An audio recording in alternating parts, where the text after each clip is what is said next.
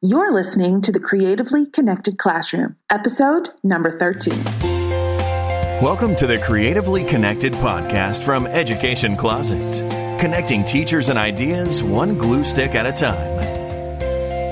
Here's your hosts and K-12 Art Chat founders, Matt and Laura Grundler.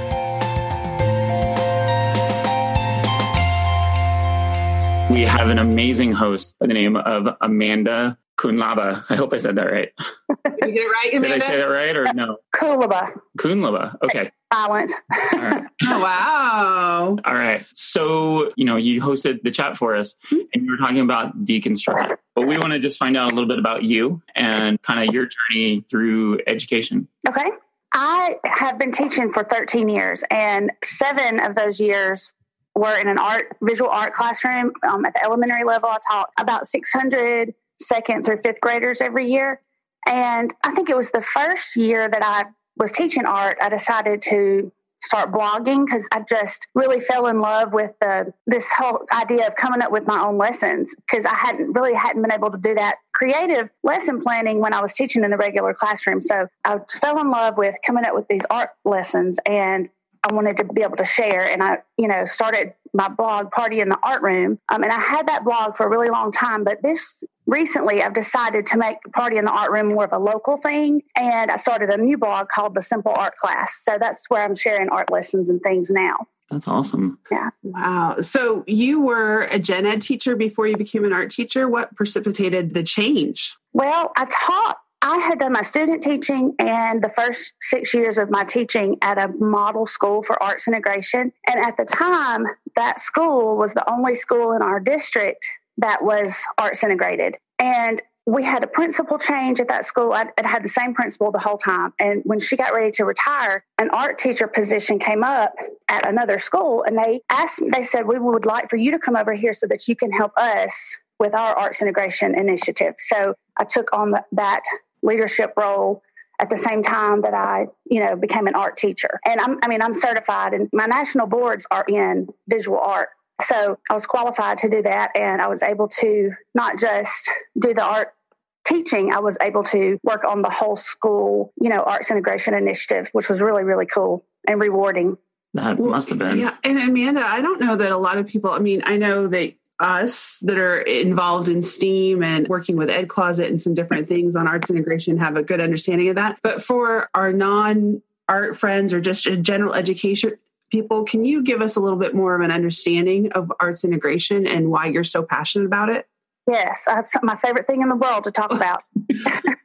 So arts integration can take a lot of different forms, but really it boils down to you're using art forms to teach alongside the other content. So the students are learning both the art form and the other content. So you might be teaching multiplication. I just got through doing a workshop on this concept, so it's fresh on my mind. You might be teaching arrays, but you would have the students involved in an art process so that they're learning that multiplication at the same time that they're creating and designing artwork. Now, it can really be, it could just be one teacher in the school that teaches that way, or like where I was at, the whole entire school wanted to do it, and our superintendents supported that. So it really it completely overhauled the culture of that school. There was no art presence there. And when the Arts Integration Initiative, after a couple of years, it just flourished, and there was art literally everywhere. It just oozed from the building and from the students, and it just was such a positive change. So when I talk about arts integration, it can be just one thing that's happening in somebody's classroom, or it can be like this huge cultural change for a school or a district. That's amazing. Well, I was actually just talking to another colleague in another Texas school district, and they've started some arts integration campuses, and I was talking to him about it because I had a lot of interest in it. And I'm excited to hear that you've seen it in action actually change a campus culture. You said your superintendent was supportive. How did you foster that support? Because it sounds like then it precipitated to other schools a little bit. Yeah, I think my superintendent at the time, we have a new superintendent now, he's also very supportive, but it was the community. The parents in the community went to him and they said, we want our school to have what the other school had, the school where I was, which was a model arts integration school. Parents and people in the community went and they said, we think all of our schools, all of the children in this district deserve that. So every school in the district became arts integrated. That's really exciting to hear. Yeah. They were so right, too, because I'm telling you, when I walked out of that one school that was a model school and went to the other school, it was stark contrast. The inequity was crazy. I mean, it was heartbreaking. Oh, yeah. Sure. I mean, I guess that kind of leads into one of the questions that you asked. Is there, not just for art teachers, but for all teachers, I mean, is there an overlap in teaching challenges and learning challenges? And so what kinds of challenges did you feel like you were kind of maybe up against, and how did you go about overcoming them? Well, the first thing that comes to mind is funding, because in Mississippi, let's say your school wants to become arts integrated, there's a process that you can partner with the Mississippi Arts Commission. They have a whole schools initiative, and you can get some grant funding that way, but it's not going to cover everything. And that grant funding is actually more for professional development and to bring teaching artists in, but you can buy supplies. Right? Yeah. I mean, the reality is you don't have art supplies. You're not making art. Yeah. Not everybody can figure out how to do an art lesson with a stack of old newspapers and some glue and crayon, right? And plus, you want your students to have access to high quality materials too. So the funding is a huge obstacle, and it's an obstacle to teaching that overlaps and hurts the students. And, to deal with that, I just threw myself into grant writing and got really good at it. But the only way to get better at grant writing is to write a bunch of grants. Yeah. Like anything else, practice. Doing, right? Yeah. Anything I could find where they might be giving away money, I begged for it. And there's an organization in Washington State. The name is escaping me right now, but I called them and I said, I'm teaching 600 kids art and I don't have any supplies. And they bought about $1,000 worth of supplies and sent them to us. And that got me through my first year. Wow. I mean, I've heard things like organizations like Home Depot, like they were doing some kind of STEAM related grant for teachers. And that was probably about 2 years ago. And I don't know what's really come of that, or if they're still doing that. Well, and in certain school districts, grant writing, that's a whole nother, there's layers to policy and procedures. Like where we are in a large school district, you have to get everything approved at various levels before you can grant. So you have to do that where I'm at too, but you figure out how to get it done. Yeah. Mm-hmm. And you form relationships with the people that you need the approval from. Yeah, I think that's it right there, is forming those relationships. Just like in teaching, if you don't have the support of the higher ups in your school district, you're going to have a hard time pushing forward and making changes. On that, it's interesting. I think a lot of, as an arts supervisor, I think a lot about the funding part of it, because, if I have one school that has a very small budget and another school that has a large budget, I feel like there is an inequity there because kids aren't having the same experience. And just like you said, some people that have been artists their whole lives and they've thrown themselves into really being innovators can maybe come up with a lesson that is newspaper and glue and come up with something great. But I have a lot of young teachers that are still, it takes a long time to perfect your craft as a teacher. And it's really not fair to those teachers to have to be put in that extra layer of challenge. You know what, Laura, that you just hit the nail on the head of the whole theme of the art chat that I did. Of it doesn't have to be hard. We got to simplify this, because I have for a long time, I said I've been blogging for a long time, an arts education blogger. I feel like there's some kind of competition amongst teachers. Nobody talks about it, but about who has the cutest, best art projects. Yeah. And it's not fair, because some teachers don't have funding, and some teachers, like you said, they can't they're trying to worry about classroom management and stuff. Right.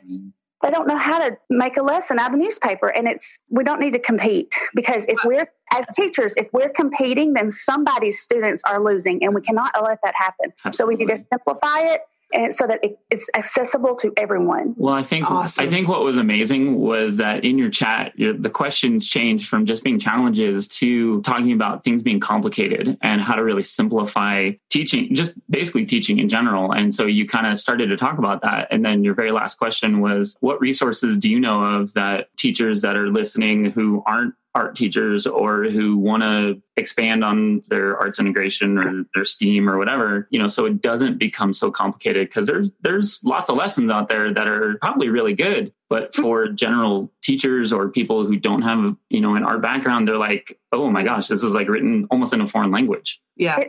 And, because I have never taught in a school that wasn't arts integrated. I mean, I did my student teaching at an arts integrated school. So I have no idea what it's like to not know what that is. Mm-hmm. And so sometimes when I'm talking to people, they look at me like they don't understand. And I realize that, man, I've got to take it down a notch. And we all get on the level of the people that are new to this so that we can build them up and so that their kids can benefit from it. Yeah, absolutely. Do you have any resources that you could suggest to some people about arts integration? I mean, well, obviously, Education Closet has lots of great stuff, but my main thing is just reach out. If you find somebody listening to this podcast, you can reach out to me. You reach out to somebody that you think, hey, I really like this lesson, but I don't understand one part. And actually, people do that all the time. They send me emails and they'll say, I read this article that you wrote. Do you have a picture of what it looks like? Mm-hmm. And I've been 20 minutes going through the 20,000 photos on my phone, so I find it and send it, Because it's important. It is. Yeah. Because you, at least the way I think about this, Amanda, is that I feel like probably all of us in this conversation right now are on a mission and we're advocates. And similarly, I just had a young lady reach out to me, pretty young teacher, reach out on Instagram, and she's only on Instagram. And she said, hey, Laura, I've seen Flipgrid, I've seen Nearpod, I've seen Seesaw. I don't know.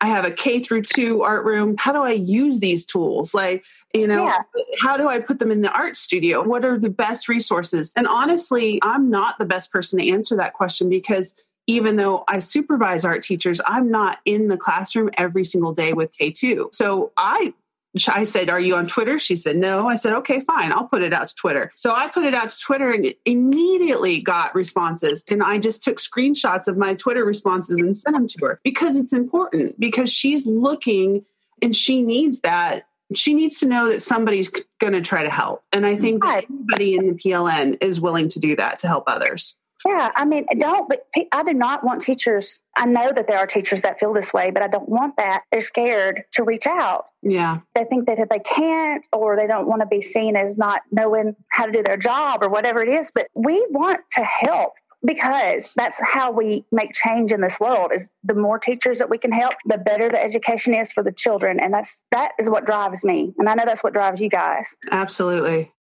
Hi there. It's Susan Riley from Education Closet. Isn't Amanda just fabulous? If you've loved listening to her, you'll love learning from her too. She has this fantastic online class called Managing the Arts Integrated Classroom, and you can get 10 PD hours from taking it. Everything's online, so you can view it in your PJs if you want. Learn all about it at educationcloset.com/courses. Now, back to the conversation. Well, I'm interested to hear, I want to go back a little bit in our conversation, because you talked a little bit about the competition, and I see this, and it is something we don't talk about, and it kind of goes back to the thought about process versus product. Right. It really is, especially in our social media driven world. How cute is this board, or how cute is that, and especially when you're in your elementary levels. And I'm not real big on that. And I'm really trying to educate even the administrators that I work with that, to me, if the process isn't there, then who cares about the product? Because the process is where that learning occurs. And sometimes the product might flop, even though the process, the kids are really into it, and because they're taking risks. So talk to us a little bit more about that unspoken competition and process versus product. When you said that about trying to talk to administrators about it, I feel your pain. I mean, I'm having conversations with literally everybody, even the students, about how the end product is not the most important thing. I'm having conversations with parents, and I really don't know why it's so hard to see that, because it comes so naturally to me. That just makes sense to me. But I think one thing that teachers can do when they're in this situation of there's all this pressure on art teachers to produce thousands of pieces of beautiful, perfect work to hang up all over town. But the best thing that the art teachers can do, or teachers in general, is to talk to the students about it, so that when they go home, they know about the process and they can talk about their process, and they know what all those supplies are called, and they know how to use it, and they know the vocabulary, and so that they can talk about the process with their parents. And if an administrator comes in to observe you and talks to the kids understand the process. I think that's the best place to start in changing the way people look at visual art education. And I faced this in my school with the teachers. It was so hard to get them to focus on the process versus what they've got to hang up in the hallway. Mm-hmm. They were scared to even try stuff sometimes because they were afraid it wouldn't look good. And I'm like, no, it doesn't matter. You document the process. Take pictures of the kids while they're working. You know, write down some things you hear them saying to each other, and then put that in the hallway with the work. So everybody that walks down that hall, what your kids learned. Yeah. I'm really encouraging all of our teachers to put those essential questions and the standards when they hang their art, and to hang the pieces that maybe aren't as cute. But I'm really working on that, because we've had teachers say, oh, my grade level teams, they don't understand that we even have standards. And I'm like, well, how could they even think that we don't have standards? You know, I said, just continue to educate everyone, the whole community, put it up there, like you said, you know, we have iPads in our art rooms. Take tons of pictures of the process. Document, you know, you can make little snippets. If you take a bunch of pictures throughout, then you can put a little video together of the whole process in action and share that with people. And then post those standards, post the essential questions, tell them what the enduring understanding is supposed to be. And then, yes, when kids are asked, what are you learning? They can say, I am learning about the element of line and, you know, contours and those kinds of things. They can tell you all about it. And how powerful is it to put things like the vocabulary in the hallway? When kids will go into the bathroom, they'll see that vocabulary word. I mean, you know, decorating the halls is a big deal, especially in elementary schools. But put stuff like that out there. I even went so far last year as to start posting a teacher reflection with the displays that I did from my classroom. I would try to do one in each grade level hallway from the art room just to model. And I would type my own reflection. Like, this is how we did it this time, but next time if I teach this again, I'm going to change this because this part didn't work. And it was a honest, transparent reflection. And I think it's great for teachers to do that, because that's how we can teach each other. Right. And communicate with whoever is in the building. Yeah. But and I really encourage people to not just put the standards and the essential questions, but vocabulary too. Definitely. And student reflections. Yes. You might not every time have time for every student to write this 6-page reflection, but your early finishers can do one. Yeah. Put it out. Oh, yeah. Yeah. I mean, we can't keep competing and doing the dog and pony show thing. Yeah. We got to be open and transparent if kids are really going to learn. I agree. Yeah. I mean, you know, as the more and more you were saying that about where the learning happens and connecting it with the other classrooms, the other teachers, when you have that vocabulary out, you know, you start talking about it and they're like, but that's math related. No, it's art related too. And then all of a sudden they're like, oh, and then it just changes their whole outlook on it. Nothing we do is in isolation as human beings, but especially in schools, nothing is isolated. It's all connected. And I really feel very strongly that arts integration and STEAM are the ways that we are intentional about the way we do it. Yes, intentional for sure. Okay, so what is one major thing that you would suggest to simplify your teaching? I think the first place to start is going to be looking at your classroom management. If you have, what is wasting time in the room, right? I think that's a really good place to start. You need to sit down and you need to think about, for instance, this happened to me last year. I was having way too many kids have to go to the bathroom to blow their nose because that's where the tissue was, right? So I got a toilet paper roll holder and hooked it over the door of one of the cabinets so that they could just get the toilet paper off and not have to go all the way to the bathroom for that, right? Yeah. That was a simple thing that saved some time. So to simplify what you're doing, start there. Look at little bitty things in your classroom management plans that can be tweaked and to maximize the time that you have with the kids, because nobody ever feels like they have enough time with their students, right? You need more time. So you got to start looking at ways to simplify that stuff. And then from there, you can start looking at your lessons. And every lesson doesn't have to have sequins and glitter on it to be an art lesson. Sorry. I love it because it's so true. I mean, it's cute and looks good on when you make a pin for Pinterest, but we're not making pins for Pinterest. Right. We're making little human beings, so they can think for themselves and apply knowledge where it needs to be and make those internal connections. That's what, I mean. And I think another thing that is helpful when you're trying to simplify is to actually do the project from start to finish yourself. Use the exact same materials. And as you're working, think about what trouble is going to come up for the kid. Like they're going to have a hard time cutting out these little bitty pieces. So what can you do to go ahead and have a plan to support them when they get to that point? Don't just wait until a disaster happens and then try to figure out how to fix it. Think ahead. Absolutely. I'm right now, I'm in the zone of working with first year teachers and some of our student teachers, and all of those tips are excellent. And I can't wait to share them with, all teachers, but especially a lot of the younger. Some of the things they don't necessarily tell you. There's a lot they don't tell you. I mean, all those little classroom management hacks, I guess is the word. You don't learn that in college. No. You have to I really don't want any teacher to go for 3 years like I did and not know about this stuff, because I had to figure all this stuff out. Mm-hmm. And it took me a while. It took me at least 3 years before I felt like I knew what I was doing or was even close to knowing what I was doing. So I don't want any other teachers to have to feel that way. And that's another thing that drives me to do what I do. We're here for them. That's awesome. So what is one thing you would love the audience to take away from our conversation today? Oh, one thing from this conversation. We kind of flapped around. Yeah, we have. This has kind of been my mantra lately of just life in general. It's just onward and no fear. Don't be afraid. Don't be afraid to reach out. Don't be afraid to try new things. Don't be afraid that the product's not going to look great. Just no fear. No fear. That would be the thing to take away. Yeah. Yeah, absolutely. Well, Amanda, as always, we enjoy visiting with you, and we don't get to see you enough in life, but love what you're doing for the community. Keep up all the amazing work, and thank you. Thank you guys for letting me come on here. Absolutely. We appreciate it. It's an honor.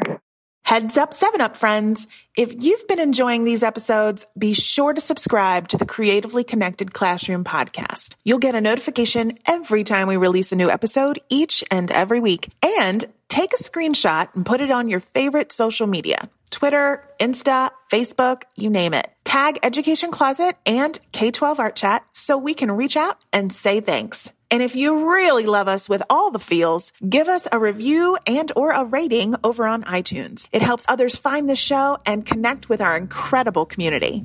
Thanks for all your support.